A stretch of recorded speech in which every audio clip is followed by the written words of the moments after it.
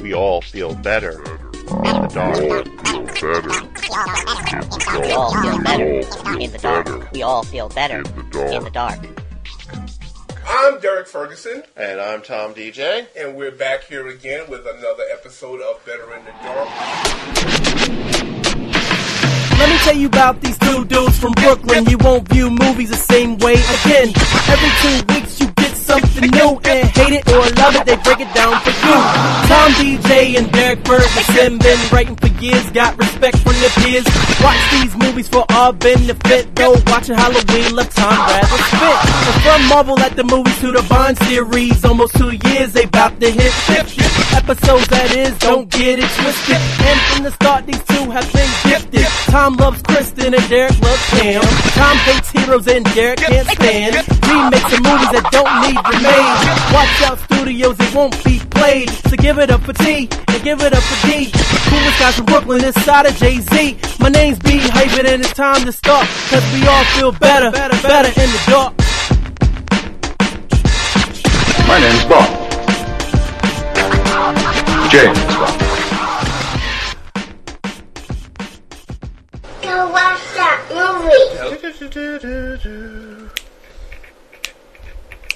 You remember, right? What's that? Oh, that's the same thing. That's right. Oh, okay. That's the theme from the Saint. Right, which is significant, folks. Extremely significant for this episode of Better in the Dark, in which my good friend, Thomas DJ, and my good friend, Derrick Ferguson, continue our analysis of the James Bond series. And we're now firmly in the 70s.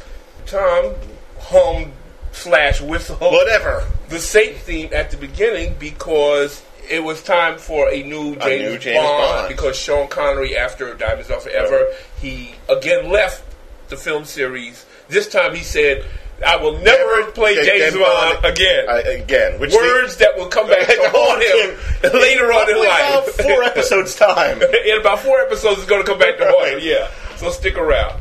So, once again, the search had started. Yeah, worldwide search for a new James Bond. John Gavin apparently was not up for it, though, this time. Yeah. Because he was originally signed to be the Bond for Diamonds Are Forever. I actually heard they considered people like Burt Reynolds, Lee Marvin. Those would have been odd choices. Yeah. But they ended up going to a person who they had actually approached twice before, who actually turned out to be a friend of Sean Connery's. And Sean Connery himself recommended him and said, why don't you try Roger again? He was supposedly tapped to be Bond before Lazenby. He himself said that he was too young. We're talking, of course, folks, about Roger Moore, who most people would remember from The Saint. Well, we're going to get into that later on, but personally, it's a role I felt was more suited to his strengths. Persuaders. A wonderful series he did with Tony Curtis, where they played millionaire adventurers that were blackmailed into becoming... Which had remember the theme song? But then again, I'm a big fan of it was a British bubblegum pop of that era, but that's a great theme song. That theme song was bad. By Tony Christie. And then they had the cards that had the silhouettes. That's the show that I'm surprised. Supposedly they're doing it as a motion picture. Yeah, they should do it as a TV show. Yeah. Because it was, both of them played millionaires. Tony Curtis was a guy from the streets, came up the hard way. Roger Moore's character was an upper crust British guy. And they were blackmailed by a judge into working for him and going after criminals that the law could. Kind of like Hardcastle and McCormick 10 years later. And then it had that weird kind of Avengers-y stuff because you had the episode with the toy tanks and stuff assassinating people. And it was all filmed in Europe. Right. Which I love because spy movies that are set in Europe have a completely different vibe from when they're set in America or any place like that. As we're about to learn, because we have one film that's set primarily in America, and the next film is set in a very exotic location. True that. But getting back to the subject we were talking about, Roger Moore was tapped amid a whole hoopla of media frenzy to be the new James Bond. Right. He came up to bat with... this is an unusual film for a number of reasons. A film called Live and Let Die. Enlighten us, Tom. It was the first film that was without John Barry. Ooh. It's very unique in that George Martin, producer of the Beatles, produced the soundtrack, and it's a very... Really? I did not know that. That's one of the reasons why Paul McCartney and Wings, I think that might have been one of their first singles. Yeah, did the theme song. And that's one of the most memorable. So, as a matter of fact, I was listening on XM Satellite Radio this morning, and I said, now, if that's not serendipity, I don't know what. One of the stations I listened to played the theme from Live and Let Die. And it was one of the higher charting Bond themes of all time. It went to number 2 and was actually nominated for an Academy Award. Yeah. This is another case where the movie series is going far, far away from the book. The book, for those of you who haven't read it, and I know my James Bond books backward and forward, he does go to Harlem in the book to fight a Harlem gangster called Mr. Big, who is running a drug... I think is described in the book as having a kind of grayish... Because he's not entirely black, he's got some other kind of stuff mixed up. And he's also working for Smurf to bring in drugs into the country to weaken the American youth. It's part of Smurf's backdoor plan to weaken America, because they figure, well, if we make up drug addicts while they're kids, they won't be soldiers to fight in the next war. I would say is their variation on this plan in the movie is even better. It is, but we're getting ahead of ourselves, aren't we? But we had a couple of interesting choices that Broccoli and Saltzman went after for the villains. Play the Bond girl. They originally reached out to Diana Ross. Yeah. I heard that rumor for years. That apparently is true, that they wanted Diana Ross to do this. To play Solitaire, Mr. Big's fortune teller, who kept her powers as long as she was a virgin. A whole lot is made of that in this movie. Oh, yeah. Speaking of Diana, this movie is notable in that it has the first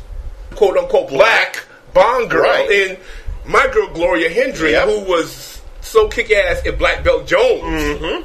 And she was in a lot of blaxploitation movies. But if you saw in Black Belt Jones fighting in soap suds with nothing but a t-shirt on, you would know why I love Gloria Hendry.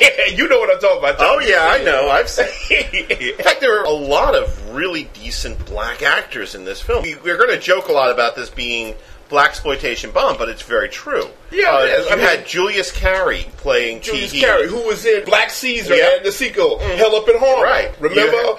Pay the cost to be the boss, a famous one when he took over from his son. You had the great Haitian dancer Jeffrey Holder playing Baron Samedi, Lord of the Dead, and he's just terrific. He has a terrific presence on it. My wife loved it. She actually met him one time. She said he's just that tall in real life. He's 6'6", and she said he is so utterly charming. And playing the main villain, of course, was the great Yaphet Kotto, who was in Across 110th Street, as well as a bunch of other Blue Collar with Richard Pryor, which isn't exactly a blaxploitation movie, but it's a movie you should check out. Yeah. Anyway, he's a wonderful actor. There's a couple of things that I think they went wrong with him playing the villain that could have been tweaked very easily. Yeah. And now keep in mind, you and I have talked about this. I like this film, but it is a goofy movie. Yeah. It is one of 3 that were done back to back to back that were written by a team of Richard Maybaum and Tom Mankiewicz. Right. You look at the 3 of them together, Diamonds Up Forever, this one, and the one that we're going to talk about next, Man with the Golden Gun. And they're almost the same film, only with little things switched around, where Bond does very little in terms of actual proactive spying. Well, he's basically chasing the villain around, especially in Live and Let Die, because he doesn't do anything in Mr. Big goes from New York to his island, and from here, and he's just constantly pursuing him, getting into a bunch of trouble while he's doing it. And I love the fact that it seems like the villains know where he is at every single moment of the day. Where he'll get into a cab and it's one of the villains' cabs. I mean, every black person in this movie is in on it. It's like this giant white conspiracy against the white British guy. Right. This is a paranoid movie if you're sensitive about race, because like every black person is out to get Bond in this movie. And before any of you say you're racist, be reminded, for those of you that don't know, that I am black. You're black? Yes, I am. You didn't know this? I didn't know that. Not African American. I don't like that. Charlize Theron is African American because she was born in South Africa. Yes. I'm not. I was born. I'm black. So, since you've always been the play-by-play guy and I've been the color commentator for these things, maybe we should get into what I guess passes for the plot. The plot is like this. We have the new James Bond, Roger Moore. When we first meet him, this is the first movie that we get to see James Bond's house where he lives. That's the only one, I think. To date, I think it's the only time we get to see where That's the other thing that's unusual about this. We never see MI6, his headquarters in this one. No. Universal Exports. No. We never see Q. This is the only film that Desmond Llewellyn misses out on. I didn't even notice that, but yeah, you're right. M delivers the gadget in this movie. The major gadget, that's the watch. The wristwatch. He has the wristwatch that has the buzzsaw and it has a magnetic field that attracts Although objects. The funny thing is that for me, the one thing that I remember in terms of a gadget is him using the hairspray. Yeah. To burn the snake. When I was a kid, I didn't realize that he had put the cigar in front of it. But we're getting ahead of ourselves. Right. So M comes to his house because Bond has just come back from a mission where he smuggled out a Russian ballerina. He smuggled her into his bedroom. It's the Italian agent he worked with. The Italian agent he worked with. Because it's like, yes, the Italians are wondering what happened to Miss Caruso. Which gives us a nice little bit of comedy, which I guess sets up the whole tone for the whole Roger Moore James Bond. That's something that you're going to notice. Not so much in this one, but definitely in The Man with the Golden Gun. And the slapstick starts coming. Yeah. And the low comedy and the goofy quips. And a lot of that Roger Moore attributes to Tom Mankiewicz. And everybody else attributes to Roger Moore. Right. Everybody says that Roger Moore was always pushing for more jokes, more gags, because, as he put it, people aren't going to take this seriously anyway, so why don't we have fun with it? They have the thing where he's hiding the girl in his bedroom, in the closet, and Miss Moneypenny is in there, and they're trying to hide her from M, and he gives Bond his assignment. Because, as we saw in the pre-credit sequence, 3 British agents were killed. Suddenly killed in a mysterious... My favorite being, of course, the guy who gets killed in New Orleans. Oh, well, how could you not love that? I love that. The guy stand up there minding his business. And he's like, and it's a funeral coming down. And if you've ever been to New Orleans, they have this funeral procession that comes down the street. MI6 agent, he's standing up there. And a little short black guy with glasses comes and stands next to him. Whose funeral is it? Yours.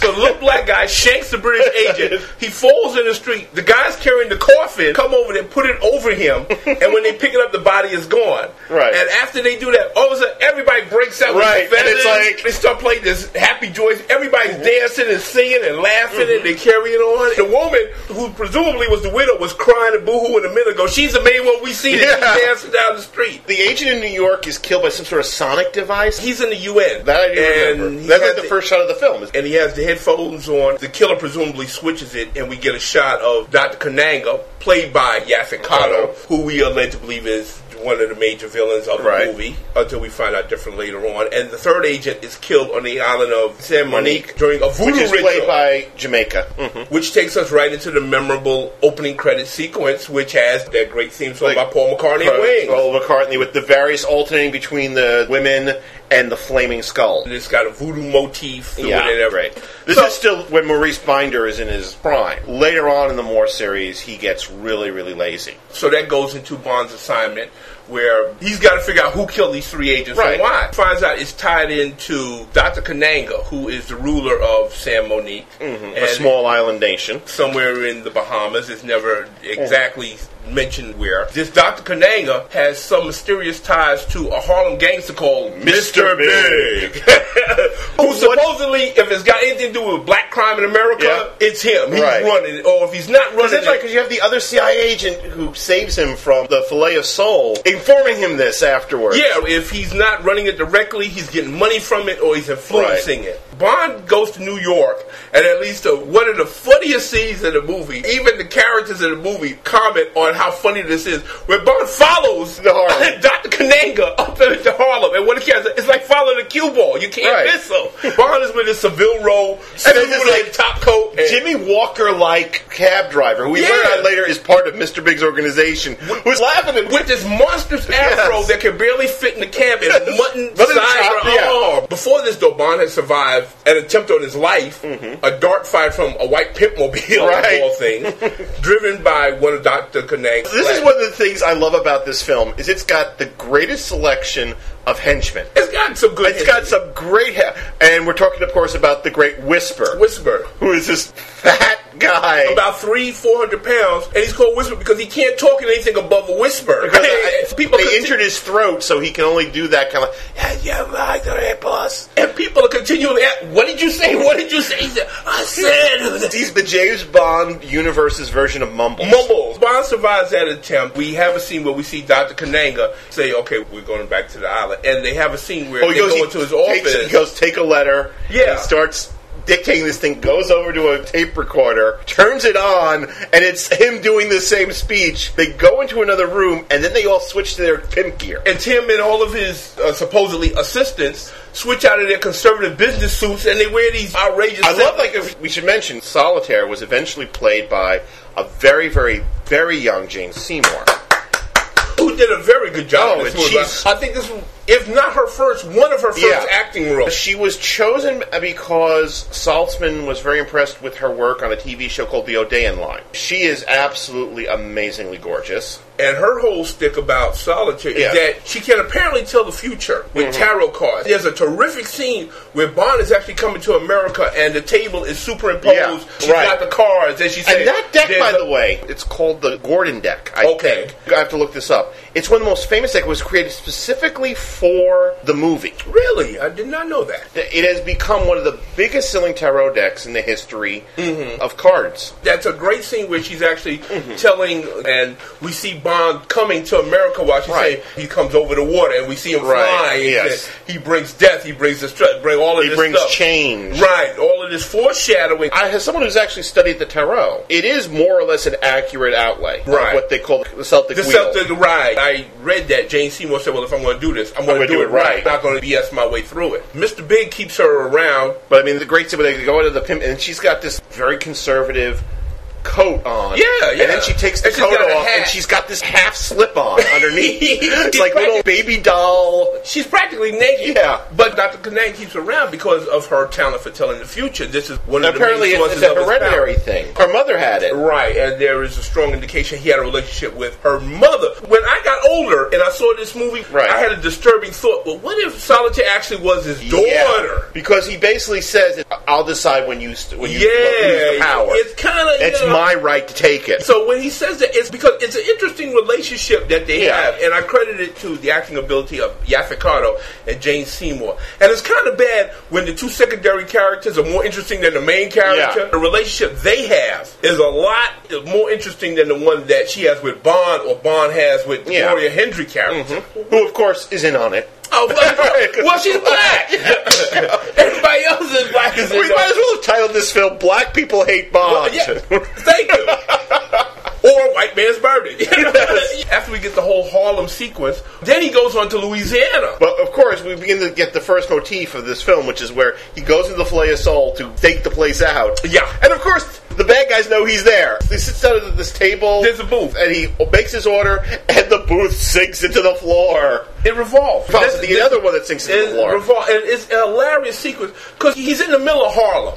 Right. It's like 145th Street, Atlantic Avenue. He walks through this bar. It's nothing but a bunch of brothers dressed out in their pimp gear. And he's James Bond, so he just walks in with his Seville Row overcoat and gloves, walks up to the bar, and he asks for a Scotch neat. Right. And the guy said, of course it's neat. What you trying to say, the place is dirty? He said, no, with no ice. And the guy said, that's extra, man. I crack up every time. So they tell him to take a booth. Have a booth. So he goes in the booth, and the guy brings him his drink, and then it revolves, and the guy walks up. He drinks the drink first. And it revolves. He's in the secret lair. And then we meet the next great villain, Key, played by the great Julius Carry, a great, great man, who is equipped with a prosthetic steel arm that has a hook on it. Oh, it's some hook. Because the first thing he does is he bends Bond's gun. He takes Bond's gun and bends the barrel. Solitaire is there with her deck of cards. Bond introduced himself. Well, my name is Bond, James Bond. And she said, I know your name.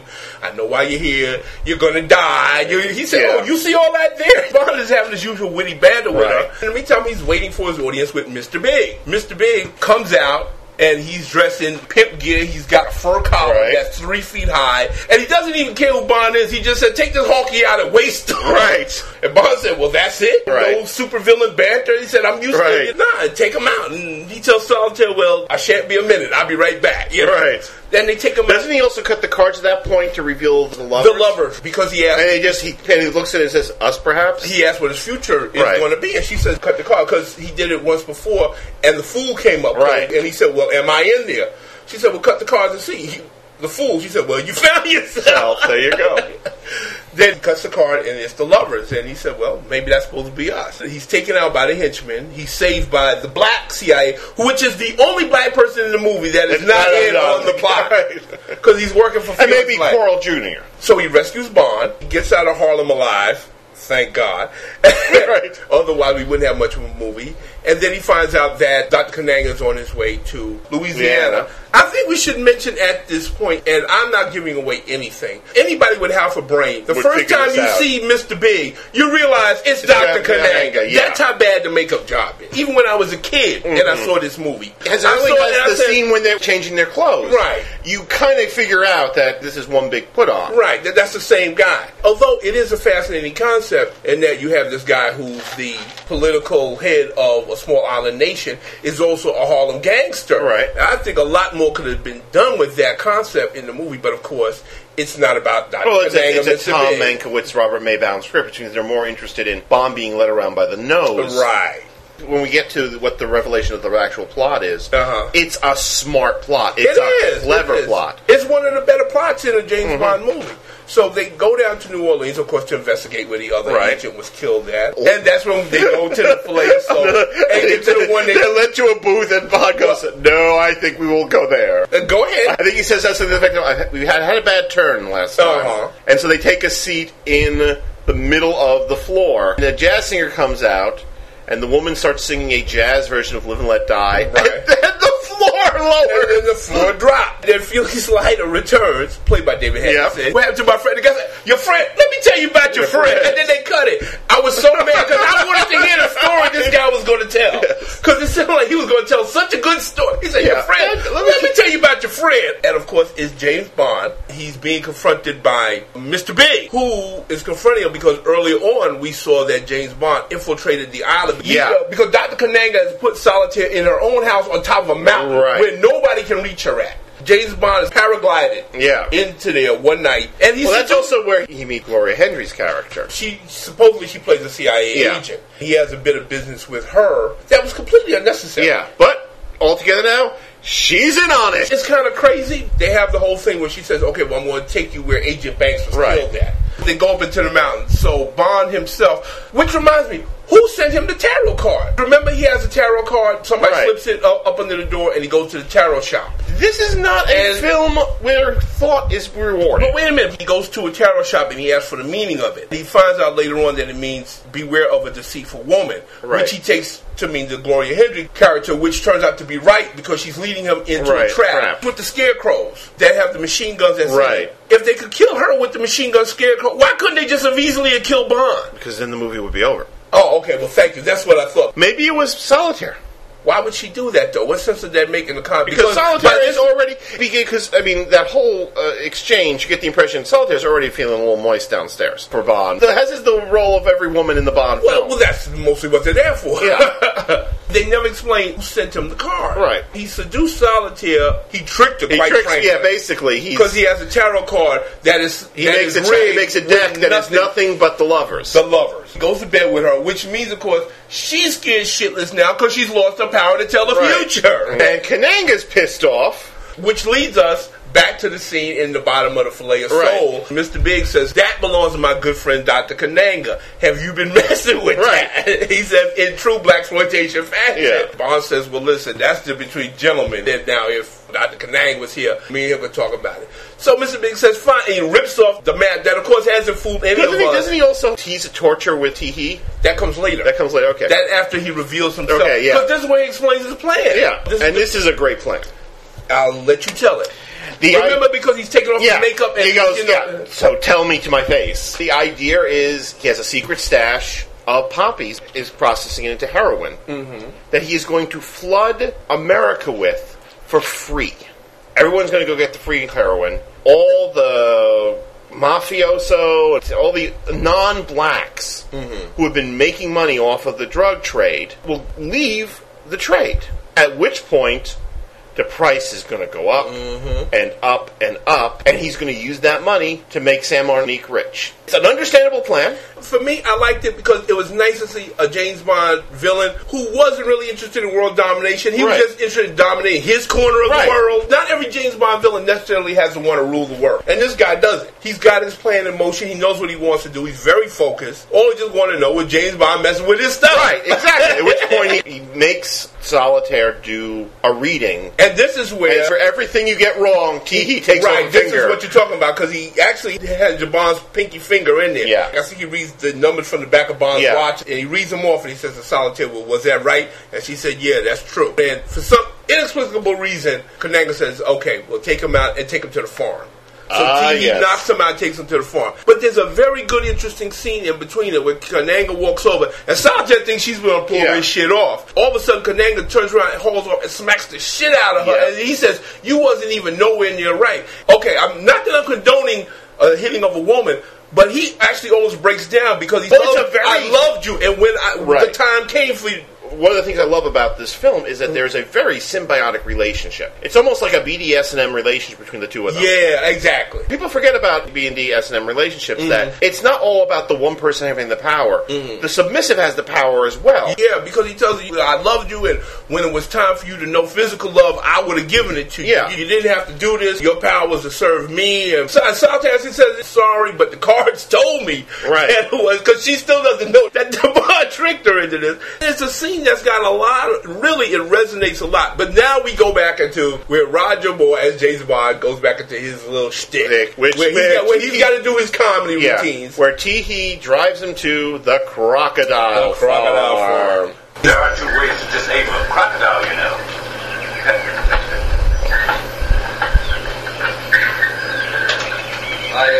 I don't suppose you care to share that information with me? Well, one way is to take a pencil and jam it into the pressure hole behind his eye. And the other? Oh, the other's twice as simple. You just put your hand in his mouth and pull his teeth out. It's worth mentioning that the farm in this movie, because what happens is that they take James Bond to this farm, and there's a small island in the middle of a lake full of crocodiles. Teehee isolates him. It was an actual alligator crocodile In fact, the name Kananga is actually the name of the crocodile farm owner. Hamilton had thought of as a peril for Bond to feed him into a sugar granulator. And they went to this area to look at an actual machine, and he found it too unwieldy. They're driving home, and they see these signs, beware of the crocodile crossing. Right. Trespassers will be eaten. And they went and visited and said, oh, this is the place. Right. And Kananga himself, Ron Kananga was the gentleman's name. Yeah, Ron Kananga. Is the guy who does the actual stunt everybody remembers. I remind you again, this is why so much people rave about CGI. When you got a stunt like that that's done for real, it beats anything on CGI. Because that's an actual guy running across the backs of the alligator. It's not a stunt man. He tried it 5 times. The first 4 times he kept slipping and falling into the water. What they did was they bound the crocodile's feet to the bottom of the pond. They actually had to tie a couple of them. But left their tails and their mouths open. The first 4 times he slipped, but luckily out of the reach of the crocodiles. And the 5th time he did it right. That's an actual stunt that you see, folks. I don't even know what the installation is supposed to be that they have in there. But we see a whole bunch of technicians doing something, and Bond takes some gasoline and burns it down and leads us into the major set piece of the movie, which is the that big most chase. people remember is the big speedboat chase in the Louisiana bayous, where we meet Sheriff J.W. Pepper.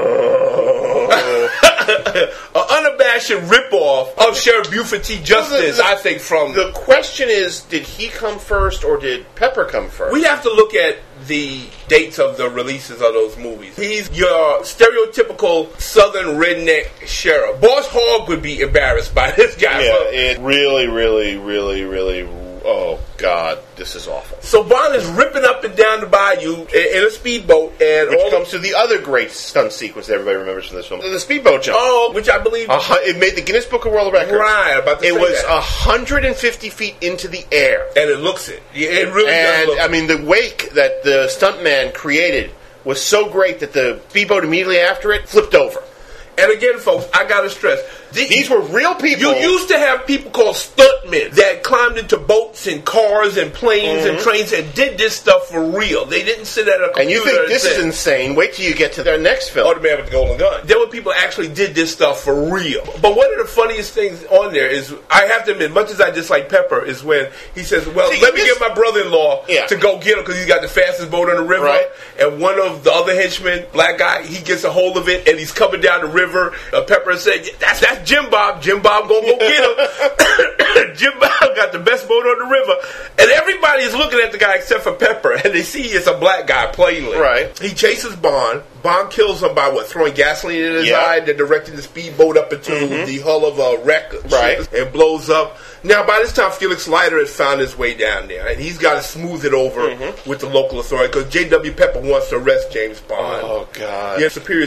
He's pretty bad, but at least in the context of the film, it works. Not so the little old lady plane student. During the scene where it's supposed to be a plane chase, I guess. I don't even know what to call it. Well, it's a car chase, and he runs out of car, so he jumps into a plane. There's a little old lady in there. Which is a pretty embarrassing moment, which is probably why I blocked it out. But the boat chase leads us into the final part of the movie, which takes place finally on the... Because, again, Bond is following the bad guy, because Felix Leiter has no other reason to show up in Louisiana just tell James Bond, your friend Kananga went back to the island. Right. And he took the girl with him. And he's got this guy with him, I swear he's like 7 feet tall, who is, of course, Baron Samedi. Bond gets to the island. Now, the plan is for Quarrel Jr. to blow up the poppy fields. Who, by the way, was played by the son of the actor who played Quarrel in the original Dr. No. I did not know that. But not to mention, he does look a lot like his dad. Quarrel, who got killed. The original actor had unfortunately passed on. And he had passed on by the time. Okay. The plan is for Quarrel to blow up the poppy fields while Bond rescues the girl and kills Kananga. And originally, he's going to sacrifice her in one of those voodoo rituals. Matter of fact, Bond actually thinks he's killed Baron Samedi, who pops up from a grave. Yeah. There's a whole ritual where they tap the sword on there and make the sign of the cross. Right. And he rises from the grave. Bond shoots the first one, which is an animatronic. But then another one comes up. This one is moving. He's real. After an embarrassingly short fight. Because now you're really pumped to see James Bond take on this 6'6" guy. Right. He hits him one time and he falls into a casket full of snakes. So Bond uses the same method that he rose up on from the grave to go down. We find that Kananga has a whole classic James Bond subterranean Because what would a James Bond film be without a classic subterranean hideout? Exactly. Naturally, Dr. Kananga, like any good James Bond villain, is so happy to see him. And James, come on in. He's laughing. Have a drink. Let me explain to you how I'm going to kill you and rule the world and rape your woman. And he takes a few minutes to say, look at this gun. Isn't this gun cool? The sharp pellet gun. It's like, it compresses air. He points it at Whisper. Whisper was on the couch, oh, shit. And Whisper's laughing. What's that going to do to a shark? And he fires it at the couch and it blows it up. He puts Bond in solitaire on some kind of a hoist over a pool of sharks. He's going to feed them to the sharks, and he cuts Bond's wrist. Right. Now, this is where Bond uses his watch to not only pull one of the air compression capsules onto it, but it does something that we didn't know before, that it's also a buzzsaw, which is kind of a cheat, because usually in a James Bond movie, they explain to you each one of the gadgets. The ritual is always that Q explains the gadgets that are always appropriate to what is going on. This one kind of came out of left, because we weren't told before that he could do that. But what the hell? James Bond gets off of the hoist. He has, again, an embarrassingly short fight. Probably the most embarrassing fight in James Bond history. Him and Kananga fall into the pool of sharks. He sticks the air capsule pellet in Kananga's mouth, opens it up. Kananga swells up like a balloon. And that's embarrassing, and flies up to the ceiling and explodes. No blood, no anything. Right. He just blows up. It's obviously like a balloon of some sort. It's photographed so badly. Yeah. It's embarrassing. We get to the end of the movie where James Bond is solitaire. Felix Leiter puts him on the train, and he says to him, well, I don't understand why you didn't fly. What can you do on the train for 3 days?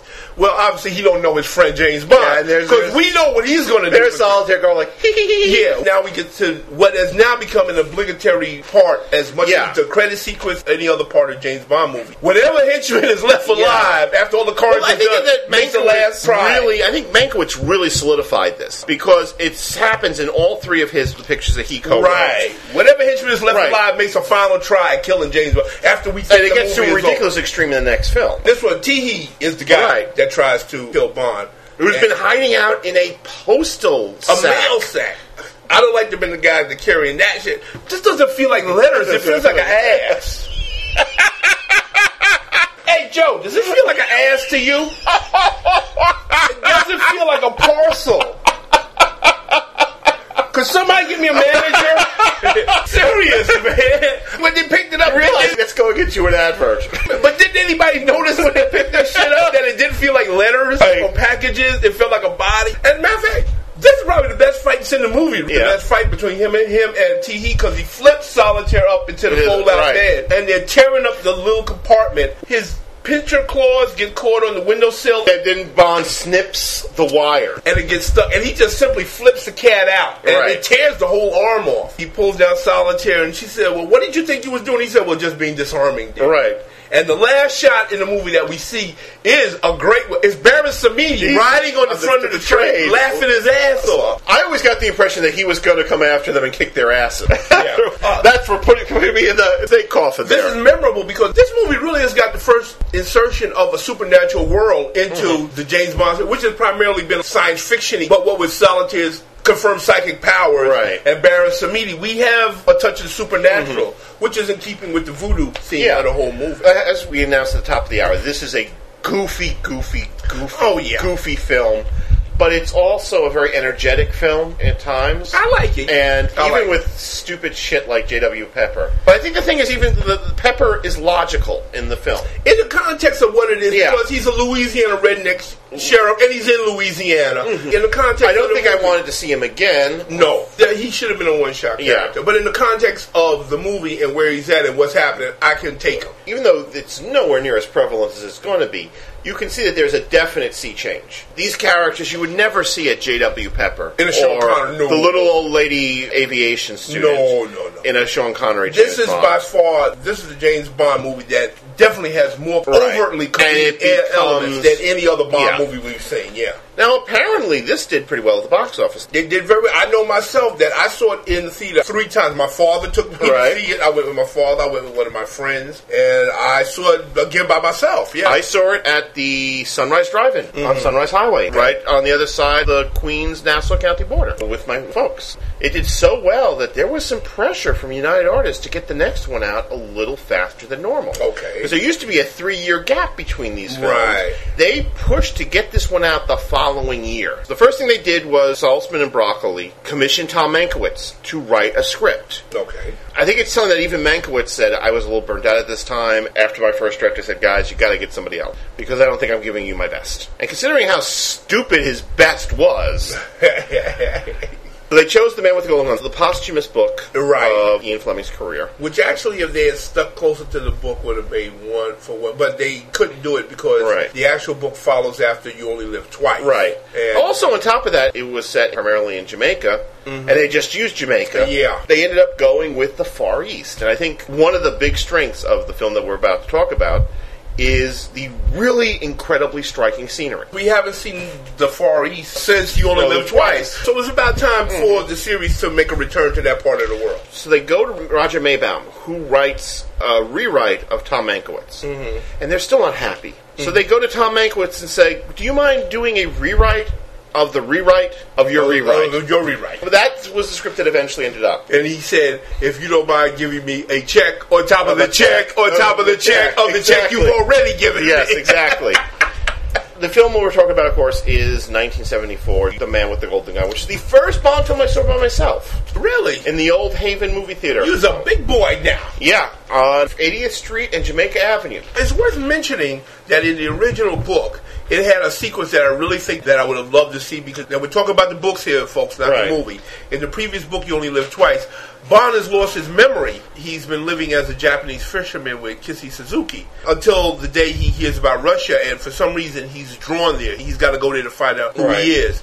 Now, in the beginning of the novel version of The Man with the Golden Gun, he's been brainwashed by the Russians, and he actually goes to kill his boss, M. They played upon his subliminal psychological resentment against M to try and kill him. So then he's re-brainwashed, and in order to prove himself and get back into M's good graces, because he doesn't have his 007 status anymore, they sent him after the most dangerous man in the world, Francisco Scaramanga, the man with the golden gun, to kill him. And if he can kill him, then he can get back. The golden gun is just a .38 revolver plated gold. Right. Not so in this one. This is one of the coolest things about this movie. It's a highly stylized weapon created by Lazar, which is made out of 5 separate components. Cigarette case. A cigarette case, a cigarette lighter, cufflinks, a fountain pen, and one other item. Just one other item. It's like the cufflinks are the trigger. The cigarette lighter. The cigarette lighter is the hand grip. The fountain pen is the barrel. Yeah. Remember when he's sitting there at the desk, he uncaps both ends? Right. They originally went to Jack Palance to play Scaramanga. Now that I'd like to see.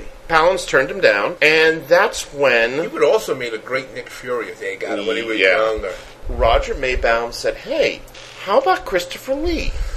Christopher Lee, whose name has come up before if you've been listening to our series. Not only is he Ian Fleming's cousin, but Ian Fleming tried hard to get him to play Dr. No. Yeah, he and Roger Moore were old friends. Yeah. In one of the first productions that they did together as actors together. And he was anxious to do something to get away from the stereotype that most people had of him as Dracula. Well, if you remember, that's why he didn't get the Dr. No role, because he's too well known for the Hammer horror movies, and they didn't want people to say, oh, that's Dracula. Right. He gladly accepted. I think he wanted to be a Bond villain for a long time. Yeah. Well, and he particularly loved the script. He said he constantly tried to make Scaramanga into the dark version of James Bond, to give him the same sort of style and the same sort of demeanor. There were 2 Bond women in here. The first one to be cast was Maud Adams, so a Swedish model, and she holds a particular place in the Bond universe. She's another one of these people, like Charles Gray and Martine Beswick, who has appeared more than once. In different roles. But she's the first one to have 2 really major roles, because she's got a very major role. She's a Bond girl in the first 2 of her 3 appearances. Third appearance, she's like basically in a crowd scene, so that doesn't really count. She's the main Bond girl in her second appearance. In Octopus. So she plays Andrea Anders, and to play Goodnight... Oh, my God. Oh, the nightmares. They got Britt Eklund, who I have to assume was recommended by Christopher Lee, because they had just finished doing a film that you and I are going to talk about come October. They had just finished doing... The Wicker Man. And this is what also frustrates me, because you look at The Wicker Man, and you see that Britt Eklund can fucking act. Which is what is so bizarre about her in this movie, because you look at her and you look at her in something like The Wicker Man, you cannot believe it's the same actress. She can act worth a damn. I mean, she's got one of the creepiest nude scenes in the history of cinema. I would say the creepiest. It's so creepy it takes all the sexuality out of it, man. I like stripping up, but I say no. Oh my God. But she played Mary Goodnight, supposedly a MI6 and I can only assume that they sent her all the way the hell out to Hong Kong to get rid of her, so she was messed up. She is easily... So she wouldn't screw up anything anywhere else. I will say her out this of London. right here, right now, even worse than the Tanya Roberts character. Okay. Even worse than Dr. Merry Christmas. She is my least favorite of all the Bond girls. Oh, my God. Yes. Even though I will admit that she fills out that bikini in the last act incredibly well, she is the absolute worst. She is a total liability to Bond from beginning to end. And speaking of which, just to give you a brief overview of the plot, before the pre-credit sequence, we see that there's a gangster. We should mention that the gangster you see Mr. Solo. Although I don't think they mentioned him by name, but that is the same actor. This guy plays the same gangster that we saw in Diamonds Are Forever when he threw Plenty O'Toole out of a window. And he was in Goldfinger. It's the same character, folks. But in this one, he meets his end. Supposedly, he's been hired to kill Scaramanga by Scaramanga's assistant, Knick-Knack, who is, up until the very end of the film, a really kind of creepy presence. Played by Parisian painter turned actor Hervé Villechaize, who most of you know probably from Fantasy Island with Ricardo Montalban. Deplane, boss, deplane. He's hired this gangster to kill Scaramanga. So he says, okay, well, you go in there, and you go in there, and you go in there, and that's where you find him at. Unfortunately, he's been set up by Knick-Knack as he finds himself at this fun house where he goes onto a gangster set. And actually, it's kind of funny because he shoots a statue of Al Capone. And he goes, sorry. It's funny because half of those wax figures... Those animatronics, are wax figures, but some of them, the gunfighter in the OK Corral set and Al Capone, are actual actors. So he's wandering around there and they're shooting back, but at the same time... that he's in there, he's being stalked by Scaramanga. It turns out that this is an elaborate game that Scaramanga and Knick-Knack play with each other every couple of months, where Knick-Knack hides his gun somewhere in the funhouse. He's got to sends a killer after him, and he has to find the gun and kill. And since the gun only has one shot, he's only got one opportunity, but as Scaramanga says, I only need one, because supposedly he's never missed. So he kills the gangster. And him and Knick-Knack have a pretty nice little exchange where he says, oh, you almost got me that time. And Knick-Knack says, I'm going to get your money. I am convinced Chris Claremont watched this film when he came up with Arcade. That whole setup where you have the funhouse and the assassin who charges $1 million. Right. And the assistant who arranges on his birthday to try to have him killed every year. Yeah. In fact, his female assistant is named Ms. Locke, after the sole employee of his secret underground lair. He's got this huge secret underground lair as big as Grand Central Station, and he's only got one guy that whose name is Mr. Locke. now we get into the movie proper, and M calls James Bond, Roger Moore, into his office. By the way, this is the problem with Roger Moore. I mean, even though it's something that's carried over from the Connery films, but he really comes off as a real smartass. Problem that I have with this, as I've always had with James Bond is supposed to be a spy. Whatever he is, he's not a spy. Spies are covert. People don't know who they are. Turns out that Scaramanga has sent a golden bullet to M. So apparently he's got M's address. He knows that M is the head of the Secret Service. He knows that James Bond works for the Secret Service, and has got his number carved into the golden bullet. Scaramanga is an internationally known hitman. But no one knows what he looks like. Right. Charges $1 million per hit. And has never missed. M interprets this as that his next target is James Bond. Right. So he says, you're going to go into hiding until we find out. And James Bond says, bullshit on that. I can either accept your resignation or you can go to ground for a couple of weeks. Right. He said, and Bond says, if I find him first, that sort of negates him finding me, doesn't it? A little smile comes across Bernard Lee's face. He goes, yes, I guess that would. He said, bullshit on that. I'm going to find him first and take him out. Right. He goes to see the guy Lazar. That's the guy that could only make that type of specialized stuff. Well, first he has to go get the bullet. That's such an embarrassing thing. Oh, God. Once again, we see the descent into slapstick. Because Scaramanga has killed 002. Who is a friend of Bond's. But they never found the bullet. As it turns out, the guy was killed in Marrakesh, one of a bawdy house. The belly dancer... He was fucked with the belly dancer. Right. She dug the bullet out of the wall for whatever reason, and she wears it as a charm in her belly button. A lucky charm, because supposedly it went through him but missed her. First of all, this girl must have been belly dancing for a long time, because she looks about 60. The script had it even worse. In the original script, the character was apparently 300 pounds and was supposed to look like an utter horror. She's a much older woman than we're used to seeing in a Bond film. Yeah. But at least she's reasonably attractive. Well, I said reasonably. Anyway, Bond goes to visit her backstage because he sees her with the bullet in her belly button. He goes to her dressing room and starts putting the moves on her. Being an ex-smoker myself, I know that a lot of women who don't smoke don't like it when you kiss them. He's got this big-ass long cigar in his mouth, and he takes out and immediately starts kissing on her, and then immediately goes down to her belly button and sucks the bullet. And just then, the Turkish owners of the club come in and smack him on the back, and he swallows the bullet. He swallows the bullet. Oh, jeez. He's got this bug-eyed look on his face that when I saw it, I could just drop my head in my head. I said, oh, God. The end of Western civilization. Yeah. They have a very dull fight scene. He runs out of the place and he jumps into a car and he says, oh, take me to the nearest drugstore. Ha, ha, ha, ha. Right. What is he going there for, I wonder? Enema. When we next see him, he's with Q. Q has got the bullet. We're not going to ask. Q, a guy who's supposed to be like a ballistics expert. Yeah. They determined that it could only be made by one guy, Lazar. Right. And this is interesting in that it's the first and the best part is the only time that Q is in a film but not has a supplier. But there's only one device that Bond needs, which we're going to get to later, and it's really just a cosmetic thing. Yeah, because it's the bad guy that's got all the gadgets in this movie, not Bond. He's got the cool gun, he's got the fun house, he's got a frickin' laser beam for some reason. Yeah, but this is the first Bond movie where Bond does not have any gadgets. Right. It's the bad guy that's got all the toys. Bond goes to visit Lazar. We see again an example where Bond is the celebrity spy. Because Lazar knows him as soon as he walks in. And he's like, oh, I'd love to design something for you, my friend. Oh, James Bond, the famous 007. Thank you for coming to see me. So Lazar shows him some of the customized guns he's made. One that particularly intrigued me. No, he made for a guy that's where he got two fingers. And then, of course, Bond turns the tables on him. Mr. Bond, bullets do not kill. It is the finger that pulls the trigger. Exactly. I'm now aiming precisely at your groin. So speak over above your piece.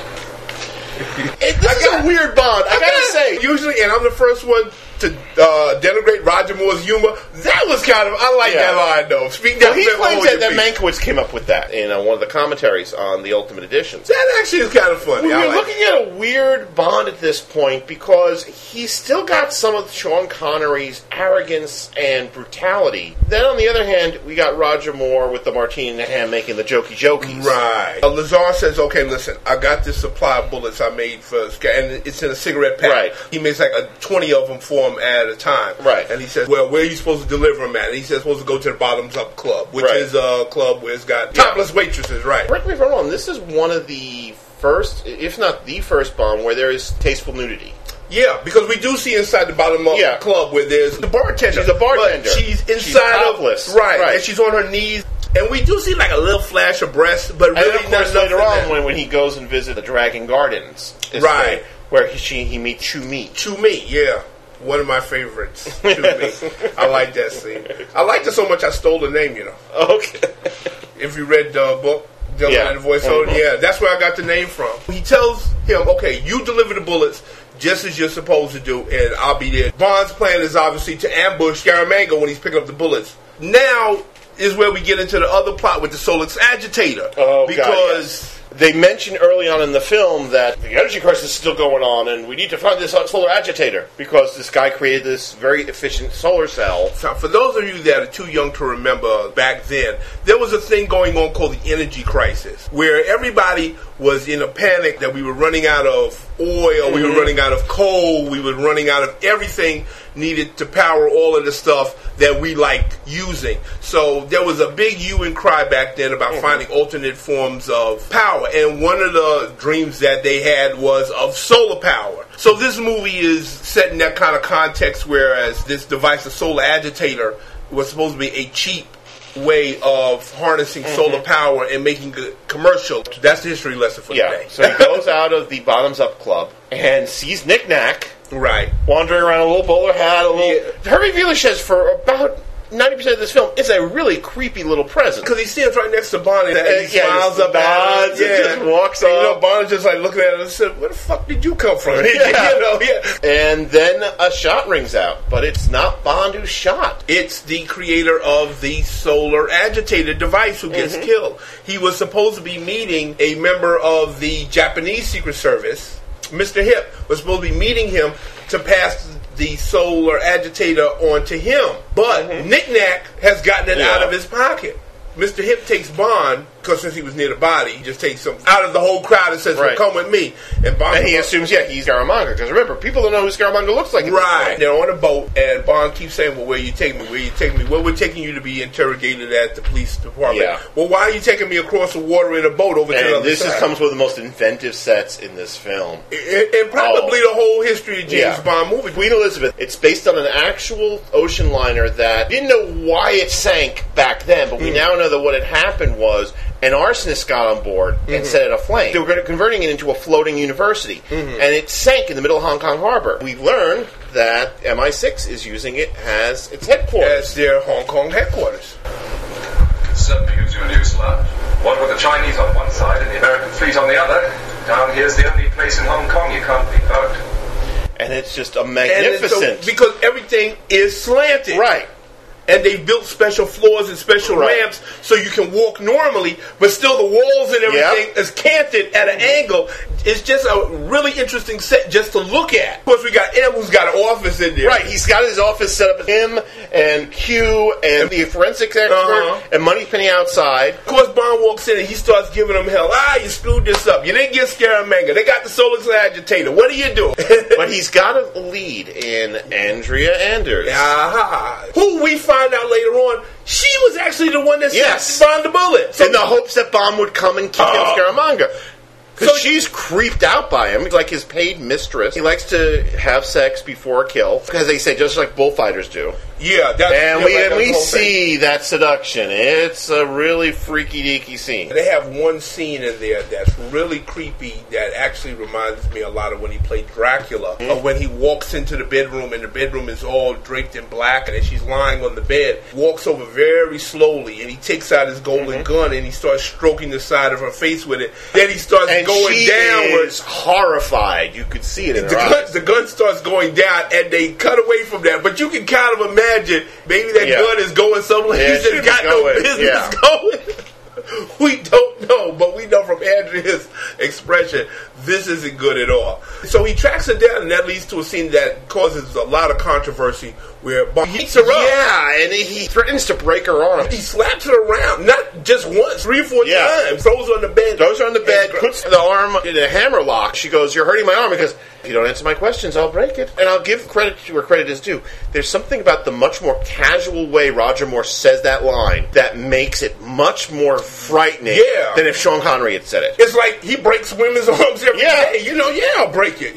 This serves to remind, James Bond is not a nice guy. People are going to get used to what I call the James Bond light that Roger Moore plays that's really jokey. You got to remember something. James Bond is a paid assassin for his government. He is not a nice guy. He's coldly brutal when he has to be. Especially in a situation like this where the most famous and successful hitman in the world is after him. He's not inclined to be a nice guy. He learns from Andrea that Scaramanga is in cahoots with this Hong Kong triad lord, whose house is actually a very famous estate called the Dragon Gardens. Yeah, by doing my research for this, I saw it online. You can still go there and walk around. Part of it is now a museum now. Yeah, she said, you got him all wrong. He really likes and respects you. You'd be surprised. He considers you and him equals. And Scaramanga's all the time talking about how great you are and how he wishes he could have a duel with you. And James Bond said, I want to arrange that too. Right. So he tells her, you're going to do what you got to do because she's supposed to deliver the bullets to Scaramanga. He says, well, you go ahead and I'm going to follow you and hopefully he's going to get him. Now, meanwhile, we got Goodnight running around. Mary Goodnight. Mary Goodnight. Been assigned as Bond. And you get the implication that there was some sort of relationship between the two of them before. When she was assigned to London. Apparently a one-night stand. It had to be. Every time she shows up, there's this look on Roger Moore's face like, oh, God, not again. She's supposed to deliver the bullets to... It's a Muay Thai ring. It's a Muay Thai or is it the sumo? No, sumos come first. Actually, the sumos come first before the Muay Thai match. Because then he decides to go and visit the businessman who has his estate in Thailand and pose as Scaramanga. Whereas we get the only Bond gadget in the movie, which isn't really a gadget. The third nipple. Supposedly Scaramanga has a third nipple. Supposedly a man who has a third nipple is invincible and can't be killed. Now, don't ask us why. Supposedly, if Scaramanga had been doing business with this guy wouldn't know what Scaramanga looks like. Because how's a third nipple? Is that how you identify yourself to everybody? You take off your shirt, which is what Moore does in this movie. He takes off his shirt. Go swimming with Chewie, who is quite apparently naked in the water. You can't see much, but what you can see leads you. Same thing with Maud Adams. You could tell Maud Adams is naked in that shower. Go sees this guy, and he makes an appointment with him for later on. He's invited to dinner. When he goes in there and he's walking up, and here comes a nightmare fuel, namely the sight of Hervé Villechaize dressed as a freaking blue Oni. In a diaper. Diaper and a blue devil mask. Oh my God. Running around with a pitchfork. He fights the sumos. He gets knocked out. Instead of killing Bond there, the thing is that Nightmare Knick-Knack is standing over him with the pitchfork, ready to pierce his throat. And the guy says... He goes, no, send him to karate school. The guy said, no, you can't kill him here. This is my house. There's nobody around for miles. You own 10,000 acres of land. How can you get a more private place to kill somebody? No, he sends him to karate school with his 60 witnesses, which leads to, I gotta admit, is one cool scene where the guy comes up there and he challenges James to the match. The guy turns to the sensei and does the formal bow. And Bond turns to him and does this foppish little thing. Then turns to the opponent and pretends to start to bow and just kicks him in the head. And then he bows. But he gives him that look, what's up? They give that nod. What's up? You know? And the other guys are bowing. Because he still apparently got a little bit of brother in him after the last movie. Exactly.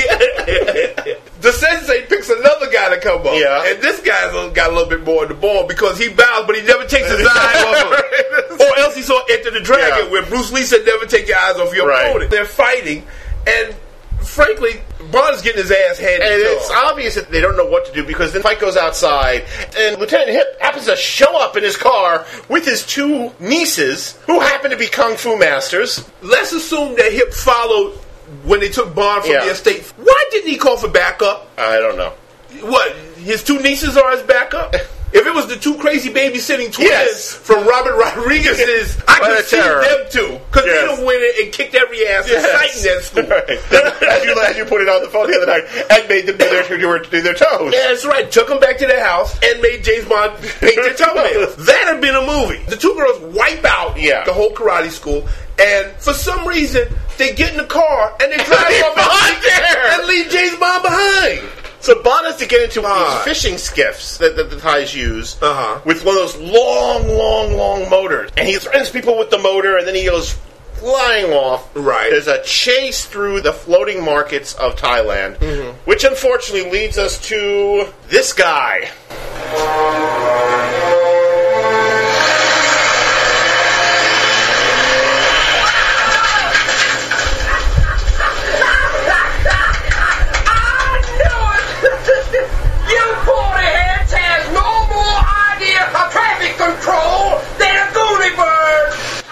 Yep, because of course, once was not enough for the greatness that was J.W. Pepper. He's back in this one, folks. First of all, I can't understand why a southern redneck sheriff would even be vacationing in Thailand. Especially considering all the comments he makes about pointy heads and slant eyes from this thing. It's the worst form of humor. Because it depends on ignorance for me. I laugh at just about anything, but you know what I won't laugh at? I won't laugh at ignorance. Yeah. And that's what this humor is based on. And the actor that does this, if you've ever seen him in any other movies like The Untouchables or Lone Star... This is a New York-trained actor. He is a remarkable actor. Mm-hmm. And he's stuck doing a caricature. Yeah. That scene goes on. The whole movie stops for about 5 minutes while we watch J.W. Pepper behave like a total moron. Talk about the ugly American at its height. This is it. This is a movie, if you ever watch it on DVD, this is the part. Leave it running, go to the bathroom, go get yourself a snack, and then come back. And then the movie starts up again, only to get into a car chase. And because, of course, having J.W. Pepper in twice isn't enough, he ends up as part of the car chase. Why an American tourist would be in Thailand buying an American car? There's no reason for it. But because it's in the script. The only reason for it is that so he can be in the same car with James Bond while he's chasing after Scaramanga. More importantly, he could be in the same car while Bond enacts what is referred to as the Astro Spiral trick. Yes. Which is the most famous stunt sequence in this film. And again, some fool got in this car and did the stunt for real. The designer of the trick was Mr. W.J. Milligan Jr. The reason it's called the Astro Spiral is because it was originally done in Astro Stadium in Houston, Texas. He sold the rights to The Jump to Saltzman and Broccoli and promised not to do it anywhere else for 2 years. The actual driver is a man by the name of Bumps Willard. Bumps. That's his name, man. It was originally inspired by the fact that the originator saw computer footage from Cornell University that showed it was theoretically possible. The car, which was a Hornet X, was specially designed to totally balance itself out.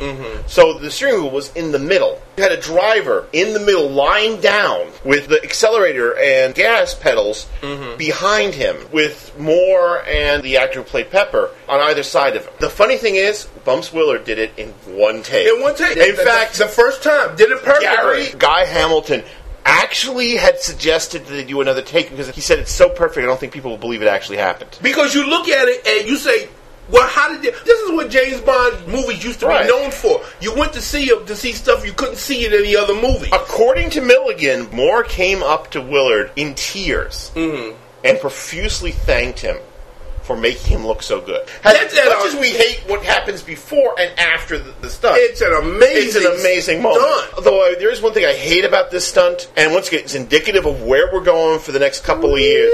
The freaking slide whistle. Yeah, the slide whistle effect. If they had just did it with no sound at all, you would have been sitting there with your mouth hanging open. Oh my God. I mean, you do. This will continue to go down a downward spiral to the point where we're getting cowbell effects to Moonraker when the pigeon does the double take. The car goes up on the ramp. There's a bridge that's broken at both sides. Scaramanga is on one side of the river and he's on the other.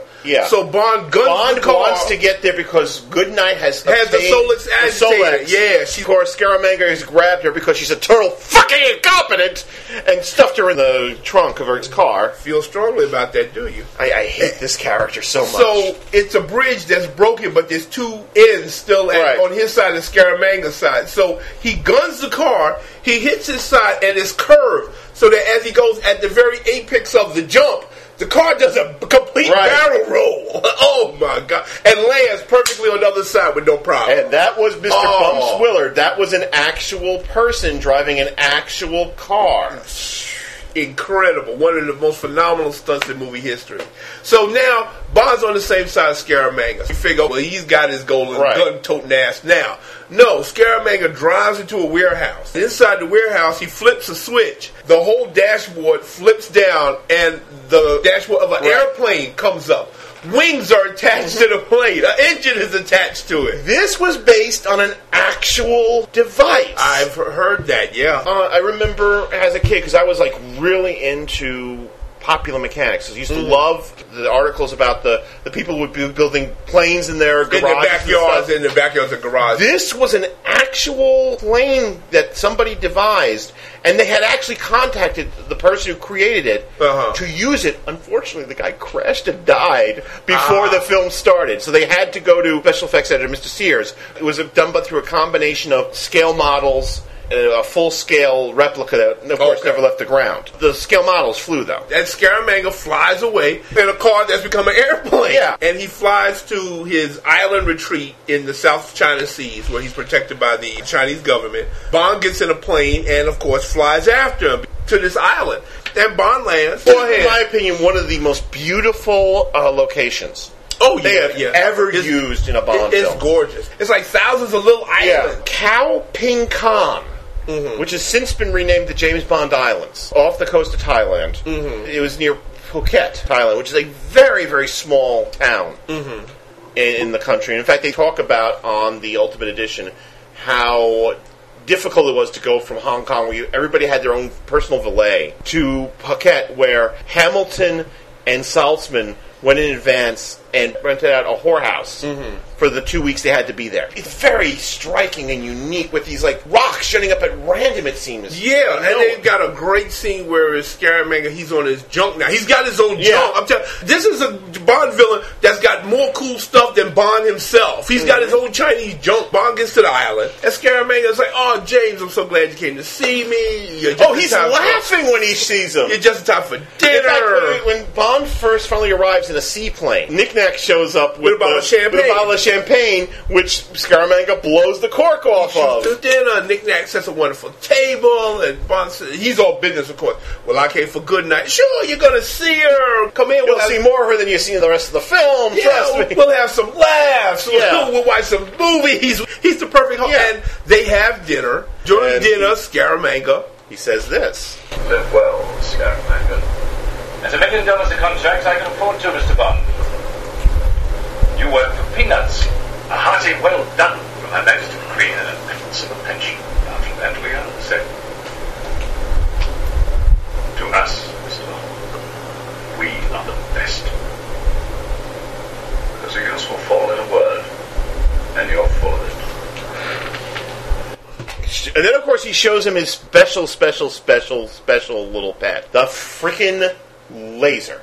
Supposedly, this is the reason why he claims, well, I really am the man with the golden gun. Because he's got this laser that he uses the solar agitated to power. It's never understood. What is he going to blow up? Yeah. You see the laser, it doesn't seem to have that much of a range. He doesn't need it to defend himself against his enemies because the Chinese are giving him protection. I'm going to blow up your plane now. So he blows up Bond's plane, boom, but that's it. There's nothing else you can blow up. So why did you build this thing?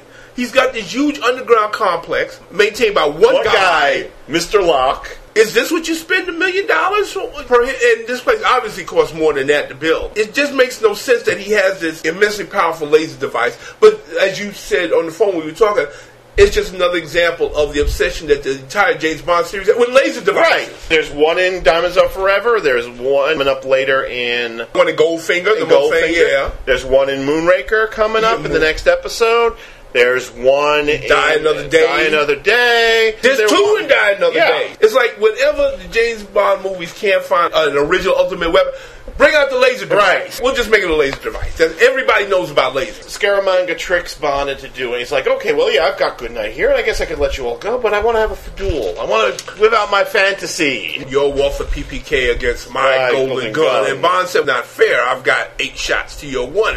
Scaramanga said, well, that's all I need. Right. I said, oh, cocky bastard. So they go out on the beach. Right. And Knick-Knack, of course, tells him the rules of being a gentleman because he's got his own antique pistol. Right. Well, you take 10 steps and turn. Anybody moves beforehand, I got to kill him. You shoot until there's one man left standing. Bond, the true gentleman, takes the 10 steps. He turns around. Scaramanga's gone. Knick-Knack says, never planned to go through with this at all. He's playing games with you. I'll help you. Bond said, why should I trust you? And everyone who's viewing this show is like, I remember the last guy, Knick-Knack. Right. Because Knick-Knack says, well, all this will be mine if you kill him. And he leads them into the same fun house. Mm-hmm. Now, if you recall, and I know you do, when we saw in the opening sequence, there was a wax statue of James Bond that Scaramanga shot the fingers off her. When I saw that wax statue in the beginning, I said, that's going to be a plot point later on. Sure enough, it does. Because Bond loses his gun. But he does actually a clever thing in that he goes off the grid. He goes into the floorboard. Right. He's climbing around on the scaffolding. Yeah. Underneath and around this big funhouse set, but he loses his gun. However, Scaramanga has his gun and he's wandering around. Then all of a sudden he comes across the statue of Bond, but it's not a wax statue; it's the real James Bond. Now, let me ask you something. Bond's lost his gun, right? Right. So Bond presumably used the gun that was in the wax statue's hand. Mm-hmm. Why would Scaramanga have the wax statue's gun loaded with real bullets? Because he's crazy. Okay. And of course, it's a way to get Bond into a tuxedo for the first time in the movie, the prerequisite James Bond uniform. Mm-hmm. So he kills Scaramanga with one shot to the forehead. But now he's got to get the Solix agitator back. Right. Oh, God. Go ahead. I'll let you tell this scene. So he goes to Goodnight, who, by the way, I guess Scaramanga had the idea of making her the next Andrea. I guess because he's got her wandering around the compound in a rather fetching aqua and purple bikini. Oh, this is nice, yeah. She looked nice enough for Mr. Locke. Oh, yeah, Mr. Locke is checking her. He's got to go get the agitator. And the first thing she does earlier on while he's having a little duel is she subdues Mr. Locke by throwing him into the cooling element. The liquid nitrogen. Which Bond tells her, since you pushed him in there, that raised the temperature of the which cooling. Means that it's going to cause some problems. It's going to blow up. Right. And so he climbs down into the guts of this laser cannon. Good Lord. To recover the Solix agitator that's under a plexiglass and dome. There's Goodnight standing over the big hole where the guts are, looking down the button. She's looking down further and further and further, and you can see this because Guy Hamilton plays this moment for all it's worth. He cutting to Britt Eklund's ass as it gets closer and closer to the firing mechanism. To the firing button. And she bumps it with her ass, and it apparently is a really sensitive button, because next thing you know, out comes the solar element. There's a laser beam comes right down where Roger Moore is at. And he jumps off. Goodnight, did you touch anything? She said, no, I didn't touch anything. Just then a cloud comes across and cuts off the solar power. So like, Goodnight, I need you to press the computer interlock button. Can you do that? The what button? She's a total moron. Although apparently James Bond has been doing his reading about stuff like this since he knows there's an interlock button you're supposed to press to shut the thing off. And she's like, I can't find it. God, what a fucking moron you are. Eventually she's like, press every fucking button up there. Right. And he gets so pissed with her. And you can see Roger Moore, he looks like he's really mad at her as an actress, not just as a character. He said, just press every damn thing. So that's when the cloud comes across and he thinks that she shut it off. Right. But she has it. But he still manages to avoid the beam. He gets the solar agitator. The complex blows up. They escape on Scaramanga's junk. Knick-Knack is on the boat. Oh, God. Now, remember how I said for 90% of the film, Hervé Villechaize is a genuinely creepy presence? Not now. Not now. I kill you! He's reduced to being a cartoon character. He's freaking Bugs Bunny. I kill you! He's throwing bottles at Bond, and Bond puts him in a suitcase. And instead of throwing his little monkey ass off the side of the boat... In fact, there's actually a moment where Goodnight says, what did you do to him? What do you think I did? Yeah, and she just look at her face like, oh, James, you did it. And you think he's thrown him off his shit, which is what I would have done, but he's tied him up in the riggings of the mast. Why? So he can get loose and come back and kill you again? Then we have the forgettable theme song sung by Lulu of all people come up, and we're promised that James Bond is going to return in The Spy Who Loved Me. That's the end of the movie. And this one is not good at all. No, it's not. It is so not good. It's not. And it is really indicative of how bad the next 10 plus years are going to be. To me, it's kind of bad when you have a bad guy whose method of operating is more interesting than James Bond. I found myself wanting to learn more about how Scaramanga operated. One of the biggest problems with this film, though, is that it suffers from ADD. Mm-hmm. It really does, because it's like, here's 20 minutes where, here's the plot. No, wait, not that plot. This is the real plot. Yeah. No, here's the real plot. This is the real plot. It goes from Scaramanga trying to kill James Bond to Andrea sending the bullet, and she wants James Bond to kill Scaramanga, and then it goes to the Solix agitator. I got the impression that Mankiewicz forgot why Scaramanga really wanted the Soul Agitator, which is why, of course, they go with, I just built a big gun. What's he going to do, blow up rocks on his island? Exactly. That's like me building a nuclear reactor in my basement. Yes. What am I going to do with it? Yeah, I could do it, but why? To be fair, luckily, the next film is arguably the best film Moore does. Yeah. But it would be a toss-up between this and For Your Eyes Only. But this one is... It's not the worst one. No, it's not. In fact, it's compared to the other two ones that we consider. This is a downright classic compared to some of the other ones that we're going to talk about. But this one, I'll say it's watchable. I wouldn't go out of my way to watch it, but if it comes on TV, like on TNT, I'll watch it, but I wouldn't drag out my DVD copy of it and say,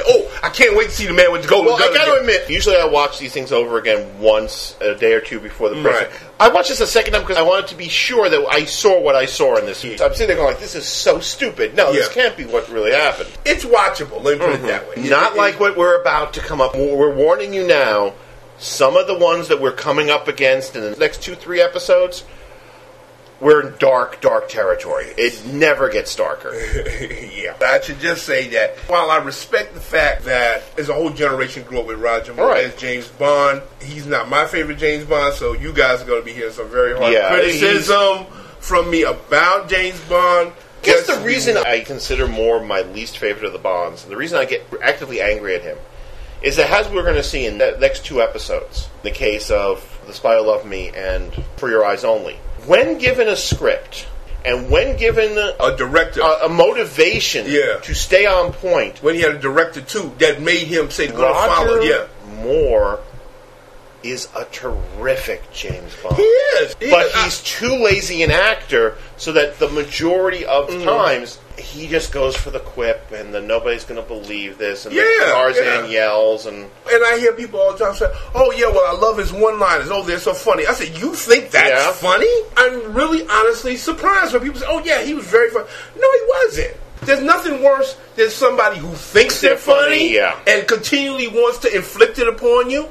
To me, that's what Roger Moore did. A lot of times, his one-liners were not funny. If anything, they were cringe-inducing. I said, oh my God, why do you have to say that? Because a lot of times, it spoils the scene for me. Not like Sean Connery or Pierce Brosnan. As much as I dislike the Pierce Brosnan films as a whole, Brosnan knew the right way to get a joke across. Like Connery did. He just didn't do it just because he wanted to prove how funny he could be. In a movie like Octopussy, For Your Eyes Only, or, but Octopussy has those moments. And I think part of it is because most of his films are done by Guy Hamilton. And Guy Hamilton just loves the slapstick. Yeah, well, he let him do what he wanted to do. Pretty much let Moore say, well, whatever you want to do. And I'll film it. There are times in a Guy Hamilton film where Hamilton will stop, what we just talked about with Man with the Golden Gun with Pepper, where Hamilton stops the film dead.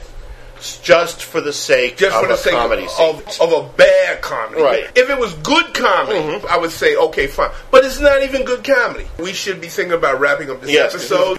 Let me ask you. These are both seriously goofy films. In terms of where would you place them in the James Bond canon?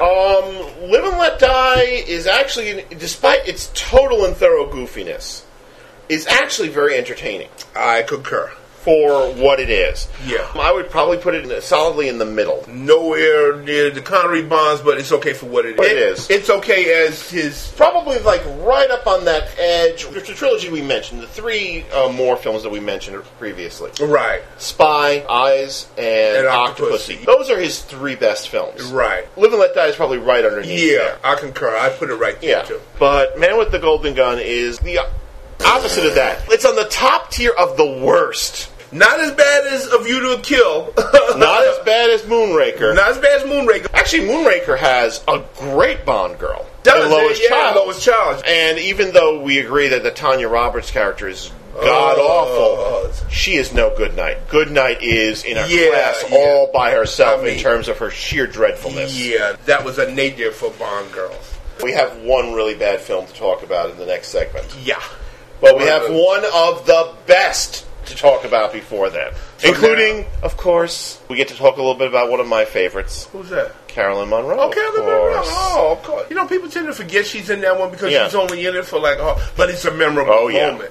So, Tom, take us into the administrative guys. stuff. If you're looking to contact us, tell us you like us, you hate us, you think that Roger Moore is the greatest Bond that ever lived. Or send us money. In which case, you're stupid. You can send us an email to better... No, they're stupid. They're stupid. They're misguided, Tom. You can't call the audience... They're misguidedly stupid. You can't call the audience stupid. They'll stop listening to you.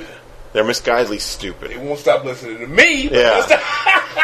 Go ahead. You can go write us at betterthedark@gmail.com. That's better the letter N, the dark @gmail.com. You could also leave a message on our Podomatic page, which is betterinthedark.podomatic.com.